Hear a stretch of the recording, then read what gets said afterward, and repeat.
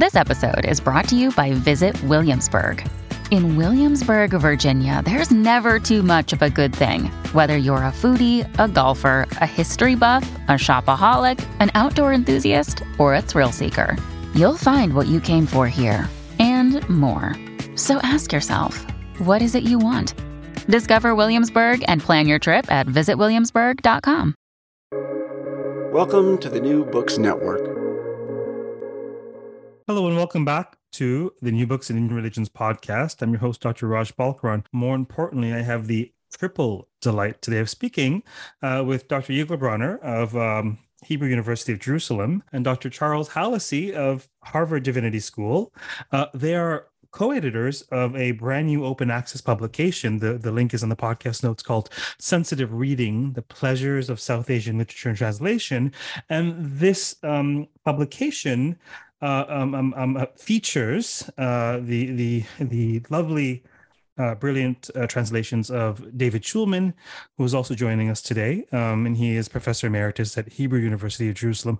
So, gentlemen, welcome to the podcast. Thank you. Well, I think perhaps we should start with David, since this is all you're doing initially. Could you tell us a little bit about, I mean, there's so much. I could easily feature a podcast called The Conversation with David Schulman, and we may one day. But could you tell us a little bit about your process translating, or your relationship to translating texts? I'll be happy to. I should say that my role in this particular volume was a kind of crypto one. That is, I was asked to provide translations for about 15 texts, and then the two editors took it wherever they wanted to take it and invited people to give their responses. We can maybe talk about that later. But in terms of translation, I have no theory of translation. In fact, I have a kind of aversion to reading prefaces in which the translator explains at length all the agonies that he or she has gone through in the course of translating. I do think that one has to somehow find some way to stay very close to the original without being overly literal, so that actually one is translating into, in our case, into modern, clean, and hopefully beautiful English. I've done rather a lot of it, and I've worked with other translators as well, with Yigal and with Velcheru Narayan Rao and others. Yeah, I had Archana Venkatesan on the podcast some time ago to talk about her work, and you came up in passing. I believe it was on that podcast, and the role of translation is so much more than communicating the semantic sense or the grammar. The somehow digesting, ingesting the rasa, the deep familiar sense, and somehow being able to render that in a different language. And I'll say, I probably can speak for many in our field. Your translations are quite beautiful and quite resonant in English, and they really are a pleasure to read. So unsurprising that our editors, who are the masterminds of this, said to you, go translate some stuff and then we'll do something with it. So now to our fearless editors, what did you do with these translations for this volume? You go. Well, I think you should start, Charlie. We had the idea that one of the things that, let's say, the world needed was some help on how to read translations and how to read them in a way that they could be enjoyed, the way that we would read anything for the sake of enjoyment and not just for kind of instrumental purpose of finding out things. Learning about something that learning is something that is like distant from you, that's a good worthy goal, but the idea of just reading translations in which you enjoy them, and which you're kind of spoken to by them, in which you taste something that is like fresh and unfamiliar to you. We thought that in a time when it's a boom time for translations, you have the Murti Classical Library of India, other translations that are coming out from all a variety of sources, that people really don't know how to kind of approach them and engage them if they're not already an expert in the literature that's being translated. So that was, say, one of the kind of grounding purposes of the volume. And what happened for a variety of reasons is that we wanted to have like translations that could convey something of pleasure. And so Yigal and I went to David and asked him, can you translate some of your favorites? And in that, what we would say, his own pleasure in the text would be carried in the translations as well.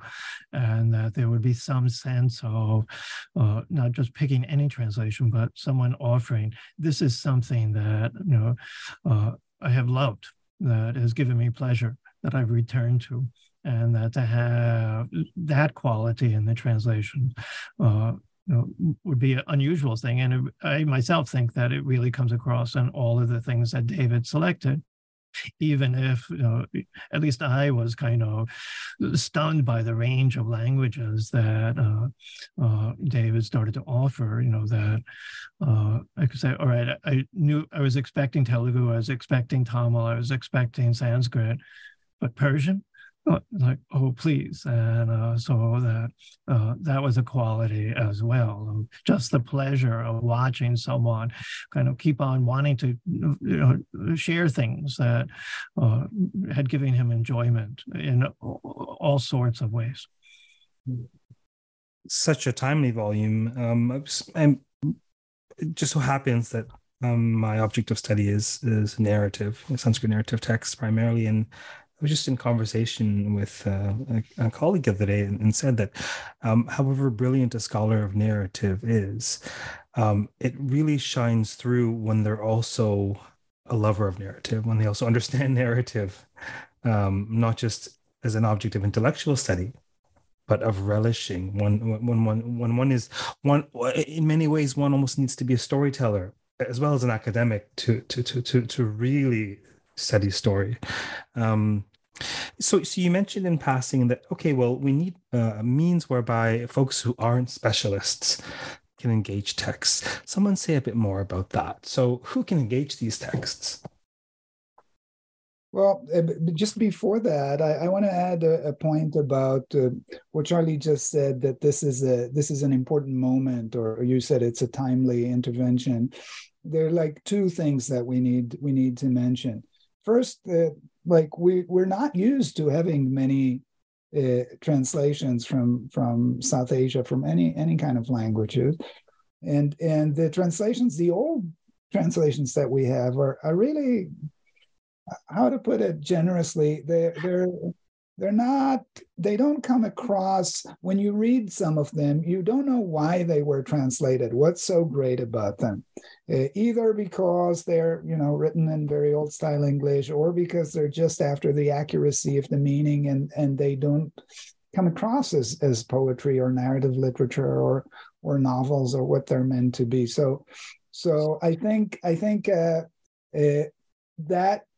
that has left some readers disappointed and others uninterested. And now that we have this new reasonable wave of sometimes very good translations of South Asian texts, people don't have the tools to read them and understand them, but also, as Charlie said, to enjoy them. And I think, therefore, what we had in mind were various readerships, just like we have various kinds of responders. We'll get to that, I guess, in a second. We were thinking of people with no exposure, zero exposure to South Asian literature of any sort, pre-modern or modern in any language, as well as people who have some exposure, or college students, or people who are in our field, and need to reconnect, as you said. I would even state what you said. I would restate it. I think we have to be first storytellers and then academics. And I think we tried our hand here at being first storytellers and appealing to the broadest possible audience. Oh, well, you said it for the record, but I wholeheartedly agree. I just wasn't wanting to step on too many intellectual toes, but no, it's very true to really study story and understand the story world. One has to be able to grok story in their own native tongue by temperament, I feel. And so so there are different sorts of readers, and that you sort of ascribe proximity to these texts, which I think is a fascinating a methodological enterprise. What sorts of readers do you include in the book? But one of the things that we did was that we conceptualized, in spatial terms, something that we called the near reader, and then something that we called a far reader. And those categories are pretty loose, but basically the near reader was someone who knew something about the literature that the translation was coming from. And that could provide some information about protocols of how to read, of things to pay attention to. Things that someone who was kind of coming to, say, a Tamil poem or a Sanskrit poem for the first time, what they might kind of pay attention to increase their pleasure. The far readers were, in the ideal sense, someone who was like the anticipated reader who knew nothing and was just picking up the book. The way that I've picked up lots of books in bookstores, I like the cover.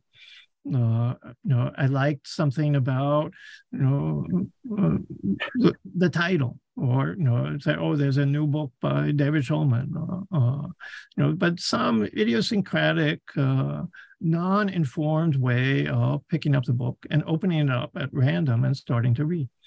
And so we had, for each of the selections that are translation, like two, at least it doesn't work out exactly this way in all the cases, but the basic model was a near reader and a far reader. And that the combination would give some models of how to engage the text in different kinds of ways. Yigal and I speak about this in the introduction. One of the great pleasures for us of putting the book together was the kind of the skill of the far readers of finding an entryway in, and how often they kind of modeled that they had to struggle. And that, I think, is an important contribution for people trying to figure out, how can I enjoy things? And it's like an encouragement to people that you pick it up and you say, I don't like this. And then just to go on and say, but if I stick with it, I may find something that's the way in for me, that then opens up kind of vistas that for the near readers may not have ever been anticipated, in which you say, oh, it's really there. It's in the text that's being translated. But because you're coming at it from the angle that you are, idiosyncratic as it may be, it opens up something that really is great and really exciting, really pleasurable. And so that way in which some of the far readers just open up very frankly saying, I really struggled here. I didn't like this. That I don't know what to say. That I thought is like one of the great models of what's the way into pleasure? Allowing yourself to stick with something that kind of puts you off at first.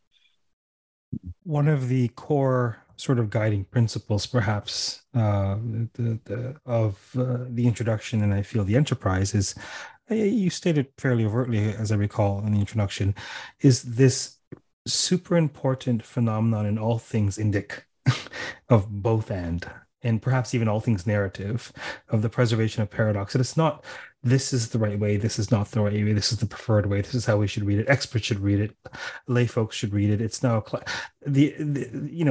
you say a bit about this both and notion that you talk about? Go ahead, David.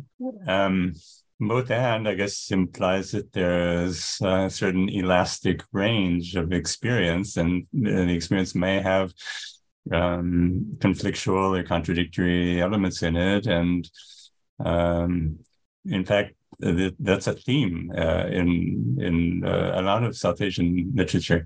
What to do with impulses that are somehow at odds with one another, but both intrinsic to the person and the sensibility. I also wanted to say that I'm happy that the conversation so far has focused repeatedly on the notion of pleasure, because that first of all, that's an element of the South Asian aesthetic theory. There's an unabashed delight in delight itself, in pleasure. That is one of the goals of aesthetic experience, is giving pleasure.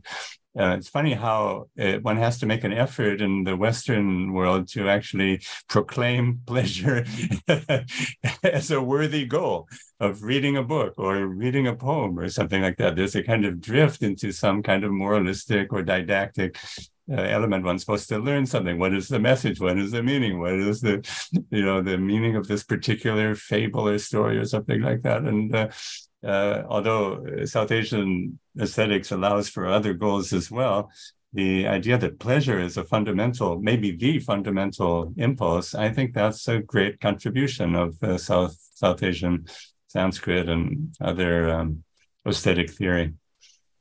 Many a colleague will have reading that they do for pleasure. And then reading that they do for work. Yeah. Scholarship, the salt mines of Sanskrit grammar, etc., etc., etc. And so what to do when your tapas has to do with works of pleasure? I mean, there's this, we touch on this so many times on this podcast, or at least I do in the back of my brain and perhaps on the tip of my tongue, this collapsing of opposites, of this integrating of opposed thrusts, right? So the intellectual impulse to discern and say it's this or it's this or it's that or it's this, to demarcate, that's so crucial for what we do, but folding into it the very mode of narrative itself, which is to say, no, it's this and it's this and it's this and it's all of the above and none of the above, and that is the power of narrative.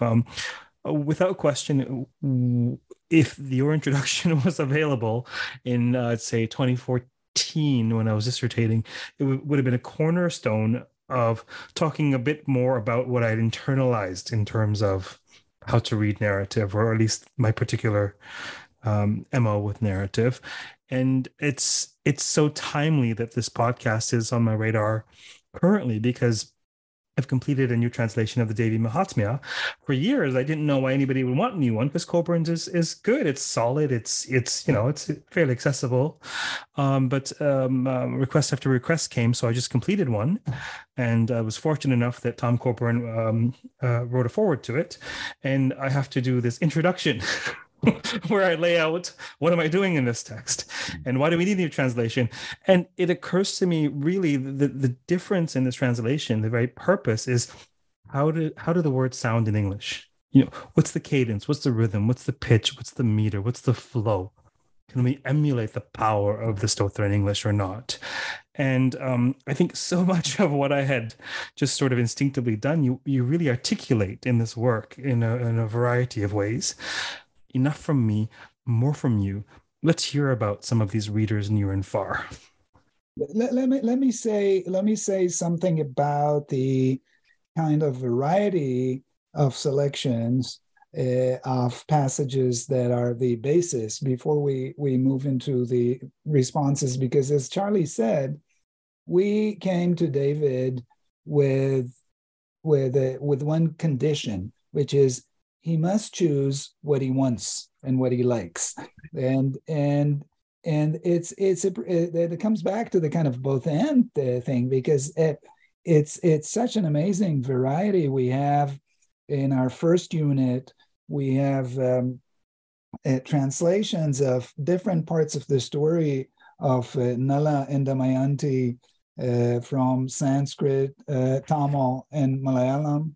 Then we have modern or early modern stuff in the second unit with the translation of the story of the section of the story of the four dervishes from Telugu, and Touch, the modern story by Aburi Chayadevi, and a Street Bump in Anantapuram, and other poems by the poet Ismail, and then we have Sangam poems.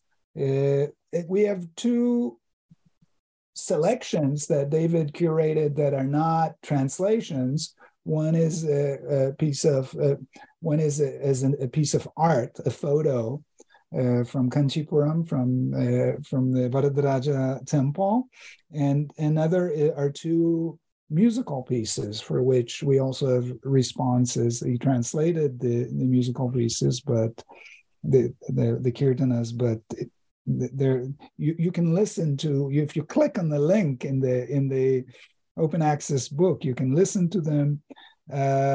There's a Persian ghazal there. I mean, I don't want to read the whole table of contents, but I think the listeners should get a kind of an impression of the selections that David made, that are kind of, they're not pretending to be a kind of everything about South Asia from A to Z in any way, but they're kind of a special selection or menu for enjoying a tasting menu from this. It's an Indian buffet of the dishes David most loves. It's not necessarily a cross section of a particular empire's culinary achievement. It's just, these are dishes I love. That's what it is. Now that you've given us a sense of the spread, maybe we could talk a little bit about exemplifying the sort of near versus far reading.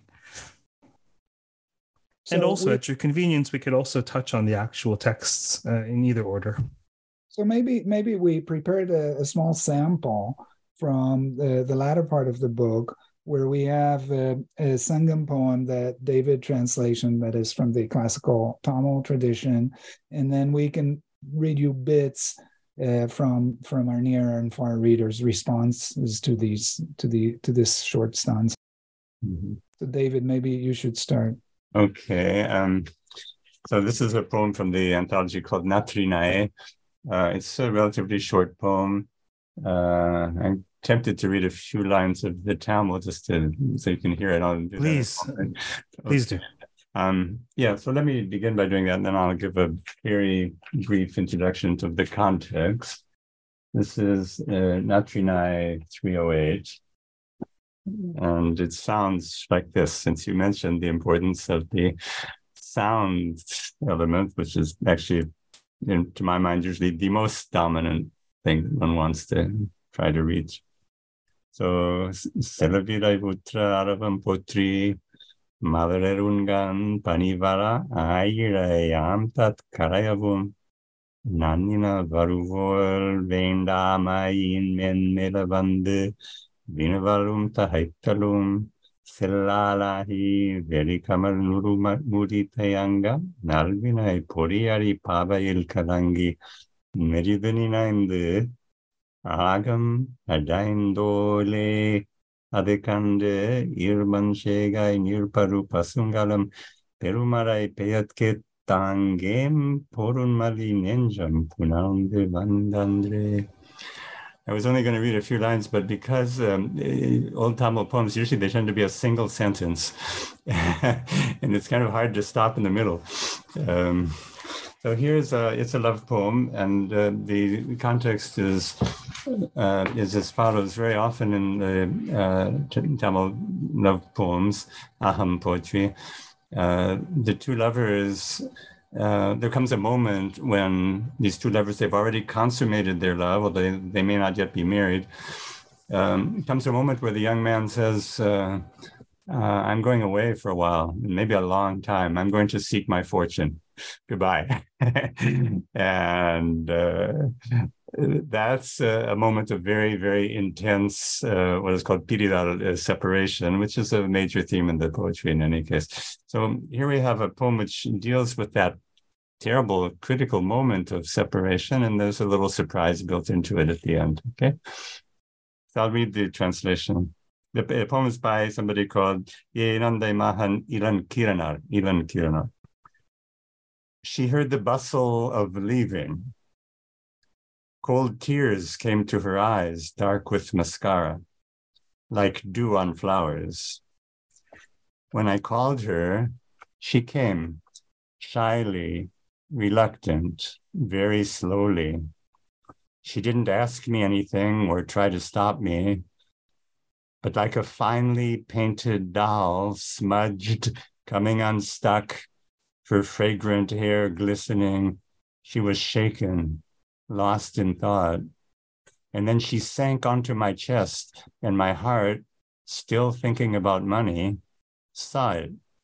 And like an unbaked clay pot drenched by rain, took her in and was happy. Beautiful.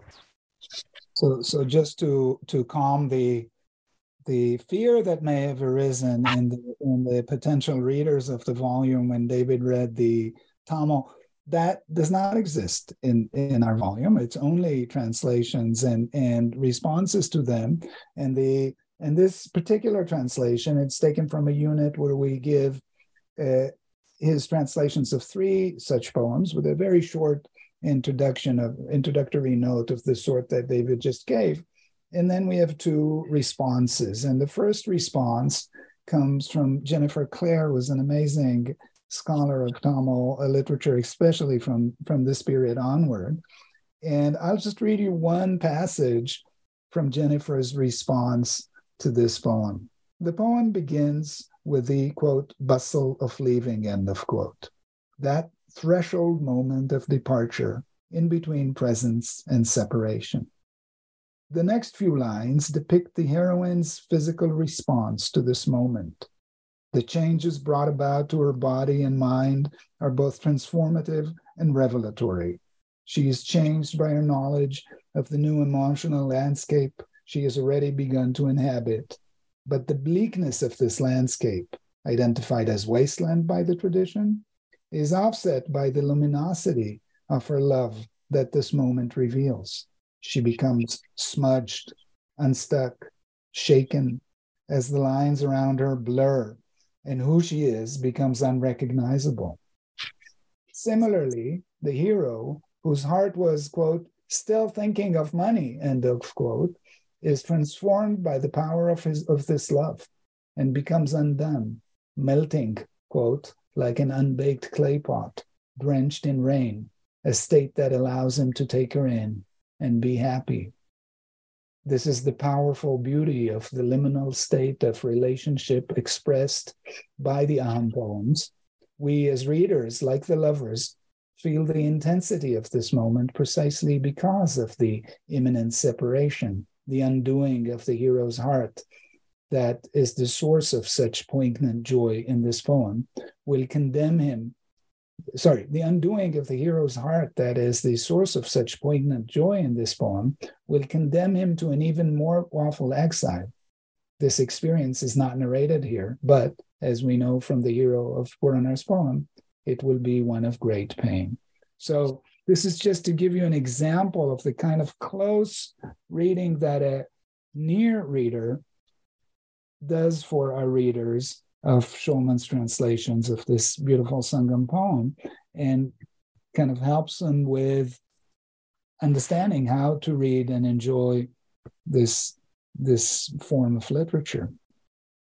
So let me speak a little bit about the far reader of the same poem, and just to introduce Chiran, who is a very notable Sri Lankan Canadian poet, and that he is both a witness to and a victim of the long civil and genocidal war in Sri Lanka that took place in the 80s, 90s, and early 2000s.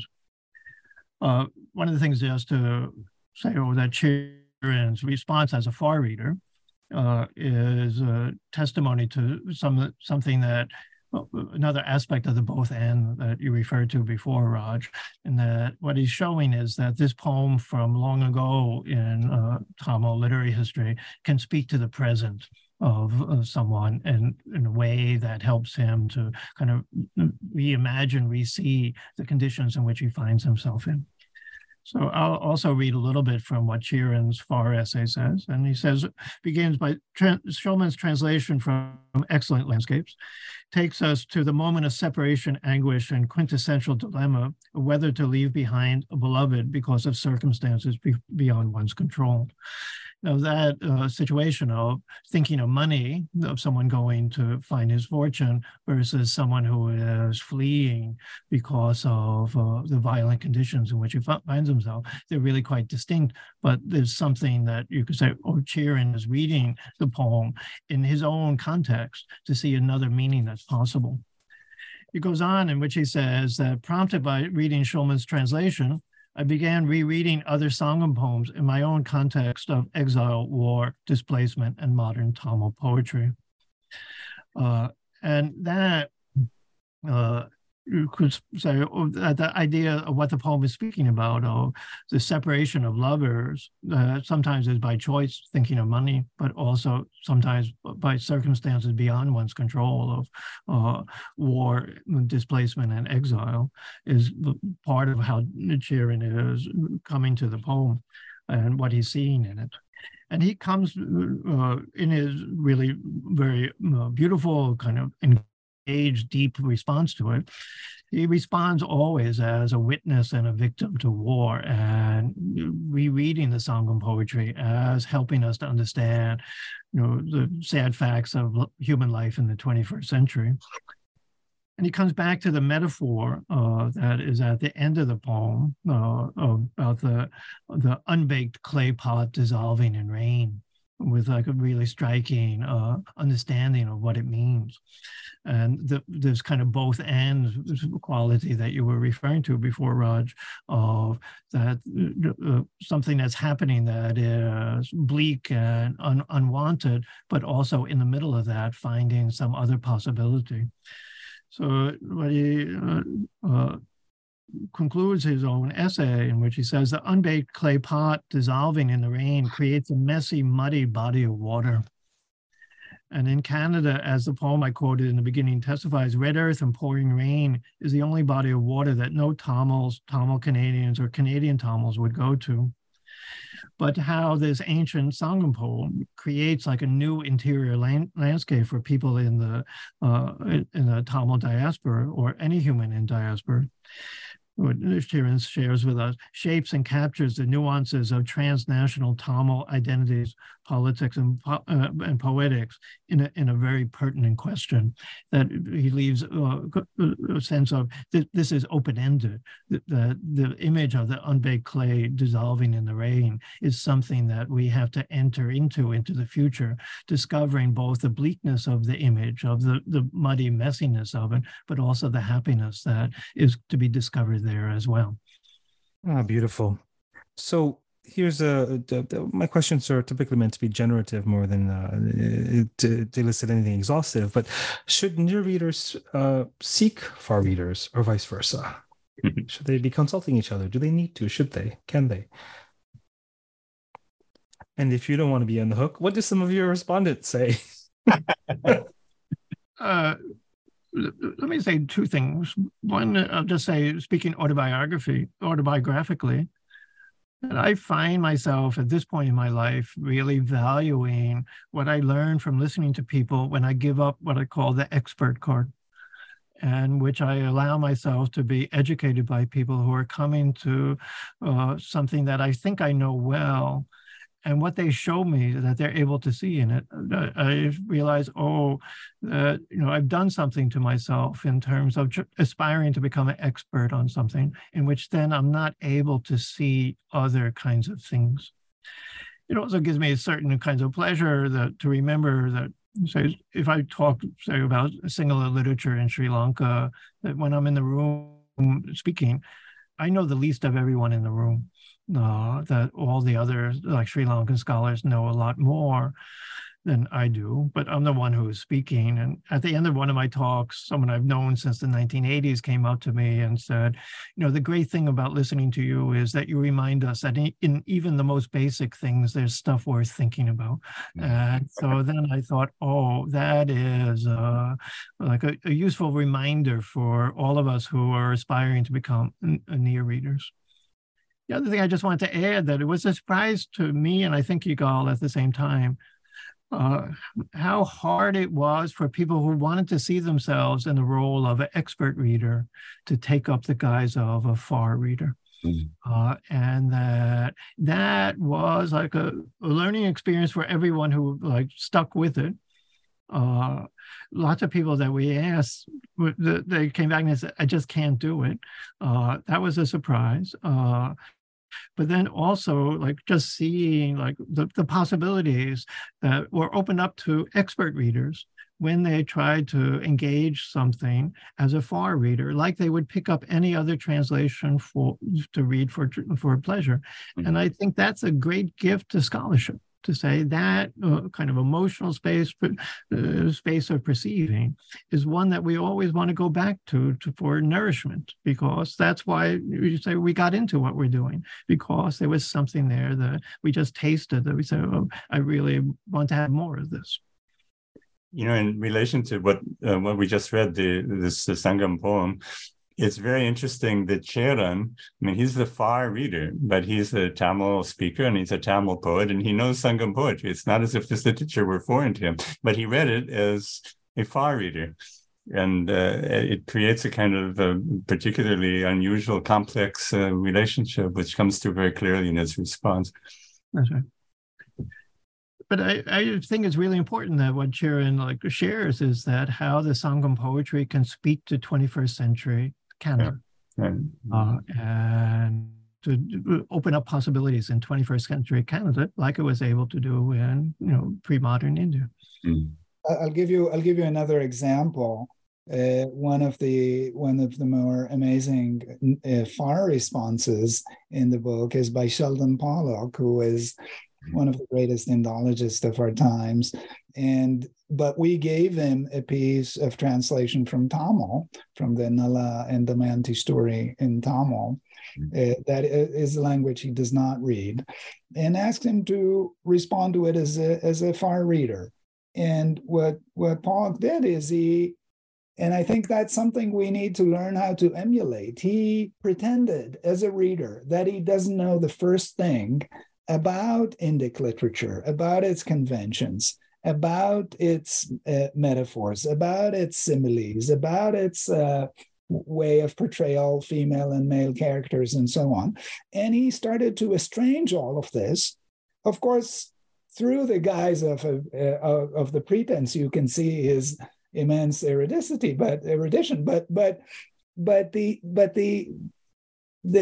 if we try to do so, just as Charlie said, and we give up the expert card, we learn a lot, and I think that's a great example. We learn about the text, and we learn about ourselves, and we learn about the act of reading, which is the topic of Pollock's essay there. All of your comments resonate so deeply. Much of my teaching these days is continuing studies teaching. The Oxford Center for Hindu Studies or other platforms. I have an online school I teach at a platform called Yogic Studies. And adult lifelong learners, some of whom are seekers, some of whom not, some more intellectual bent, some of whom are both, they, I had the opportunity, let's put it this way, this translation project came out of a course where we did a close reading of the Devi Mahatmya at Yogic Studies, and intelligent, interested adults engaging the text ask these questions that force you to think in ways that you hadn't conceived before, and vice versa. There is the toggling between the specificity of the proximal view of the specialist and the more general, maybe even humanistic view of an individual resonating with the text just by virtue of it being a text written by humans about what it means to be human on some level. Toggling between those two, I think, can be so rich. I was approached recently to do an article in a collected volume on Jung's shadow concept. Could you say something about the Hindu world? The teeny tiny thing called the Hindu world or Indian myth? And I thought, well, on the one hand, that might be round holes and square pegs, or it might be anachronistic. But on the other hand, I've always read the opening episode of Devi Mahatmya as these demons coming out of Vishnu's unconscious state. They're demons of his unconscious. Vishnu's asleep. That's where the demons come from, his earwax. And so it obviously, I'm not positing that the ancient Indians necessarily had the same view of the human psyche that we do now. Nor am I precluding the possibility that those insights are there unconsciously, irrespective of what's consciously known about the psyche. But I think there's great profundity and power in reading these ancient texts through what matters to us at present. And I'm not convinced that that's not exactly the function of such texts, and that's what makes them classic, in that folks can read them without the specificity of the historical knowledge or the technical knowledge or the ritual knowledge, and they still say something to us across generations and geography. Can I add one thing, that building on what Yigal just said, that maybe the artificial construct that we have of near and far readers is a little bit misleading, in the sense that someone like Sheldon Pollock that Yigal just referred to, we were asking people who are, in one sense, already experts in one area of South Asian literature to, quote unquote, pretend not to be an expert in another area, and to see what happens when. And that kind of position, is like another audience for the volume of offering to other people who know a lot about South Asian literature to just say, can you get back to places of pleasure in terms of who you are as a scholar? And one of my favorites is Andrew Ollett, his own essay on the selection from a Tamil work of 100 Measures of Time. And he opens up and he says, I admit to being at a complete loss when I first tried to respond to these verses from 100 Measures of Time. And that he says that it just didn't speak to him at all. But then he goes on in which he says that when he stops trying to imagine himself as the ideal reader of the text and imagine himself as a cantankerous Sanskrit scholar of my own creation, that Nalmalvar suddenly opened up to me, as if to scoldingly remind me that the person reading his poem was not prior to imagination, but constituted by it. And that kind of phrase, that insight, that everyone who is reading the translations that is constituted by the imagination that's in the text, that the text is kind of creating, is, I think, like a scholarly lesson, as well as offering for people who are just picking these up to say, I want to try something new. Very rich insights indeed to be found in this work about the beauty of Sanskrit narrative, and really the ways in which we read, how we read, why we read, what does reading entail. Was there anything that there may have been much that struck you in a sense, but without offering too much of a leading question, was there anything that stayed with you or surprised you about this process? One of the things that surprised me looking back, the image that comes to my mind from the question is the late German novelist Sebald. Someone once asked him, what's the method that he used to prepare for the way that he put his books together? And he said, it's like a hunting dog that is zigzagging all over the field, going in every which way, every direction, but always finds what it's looking for. And I think that if I look back at the process, that what stuck with me is how much zigzagging, going back and forth, going to David, like saying, "Can you do this?" And testing his patience at times. But at the end, like saying, we found what we were looking for, even though, if I would say at the beginning. I would say, what we were looking for at the beginning is what is not what we found. And what we found, I'm really happy that we found it. That's beautiful.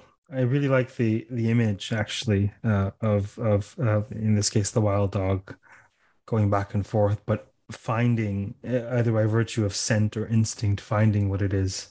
It's so similar when one is reading a text, or even secondary scholarship, something just comes out at you in living color. Everything else is in black and white for a moment, and that idea, it's saying, look at me, look at me, look at me. And more often than not, there's a reason why you had that experience. Is there anything else about the work that you wanted to touch on today before we close? I'll just say one more thing. It's a very unusual and strange book project, and it's not like any other book that any of us has done or plans to do in the future. In fact, I think we had an idea. I think we had the title, Sensitive Reading, and we knew it was supposed to be centered around translations by David, but we really didn't have a concept for this book. We didn't know exactly what it would look like. And even after we had the translations, and even after we negotiated with such a wonderful group of responders near and far, some 30 plus of them, and explained this strange concept to them, even when we got all the materials back, the structure of what to put together with what wasn't clear, and suddenly this book emerged. I mean, when you speak of a surprise, we had no idea what we were entering. We had no idea what the book would look like. And if, in fact, we will have a book, and suddenly we have a book that, on the one hand, is a total surprise. We couldn't anticipate any of it. And on the other hand, it's what we were looking for, as Charlie said. I want to say that, for me, as the far reader, you might say, for me, receiving this book and getting to know it, to see what people wrote, it was an amazingly moving experience. To see the depth of engagement that these readers took, and to see how they read poems or pieces of text that I had known from my own experience, but suddenly saw in a new light through their eyes. And, I'm just enormously grateful to these two editors for this amazing gift that they've given. One of the authors of a far essay, Sonam Khatru, has the title, like the witty title for his essay, "What's Gained in Translation?" And I myself think that that could be something of a description of the whole volume. And one of the things that's gained in translation is pleasure. And reading through other people's eyes and what they see and the pleasure that they're sharing. And also like the kind of human qualities of affection for David that came throughout the book. I would say all of that is, one of the things, things are gained in translation. And we should get over the kind of naive idea of that something is always lost in translation. It may be true, but important things are gained in translation. Oh, what comes to mind is an analogy that I use in teaching at times, but I think is particularly apropos this project, that these translations in these works, they're indeed gems, and they function like gems, and the luster of gems is magnified by its tilting and its viewing from different perspectives. And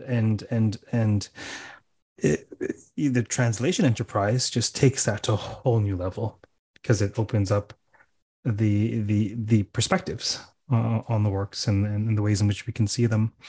This has been really and truly an enjoyable, I'll say that first because of the nature of the work, and provocative work methodologically, and in terms of its thinking about and thinking along the act of translation and reading in any language, and just serendipitously quite timely for articulating in the introduction to this translation what it is I've hoped to do in the translation. So thank you very much for appearing on the podcast today. It's been an honor speaking to all of you. Thank you. Thank you. Thank you so much, Raj. Yeah. For those of you listening, we've been speaking with Dr. Ziegelbronner, Charles Hallisey, and David Schulman on a fantastic new open access publication, Sensitive Reading, The Pleasures of South Asian Literature and Translation, University of California Press. The link is in the podcast notes. Until next time, keep well, keep listening, keep reading, and keep enjoying what you're reading. Take care.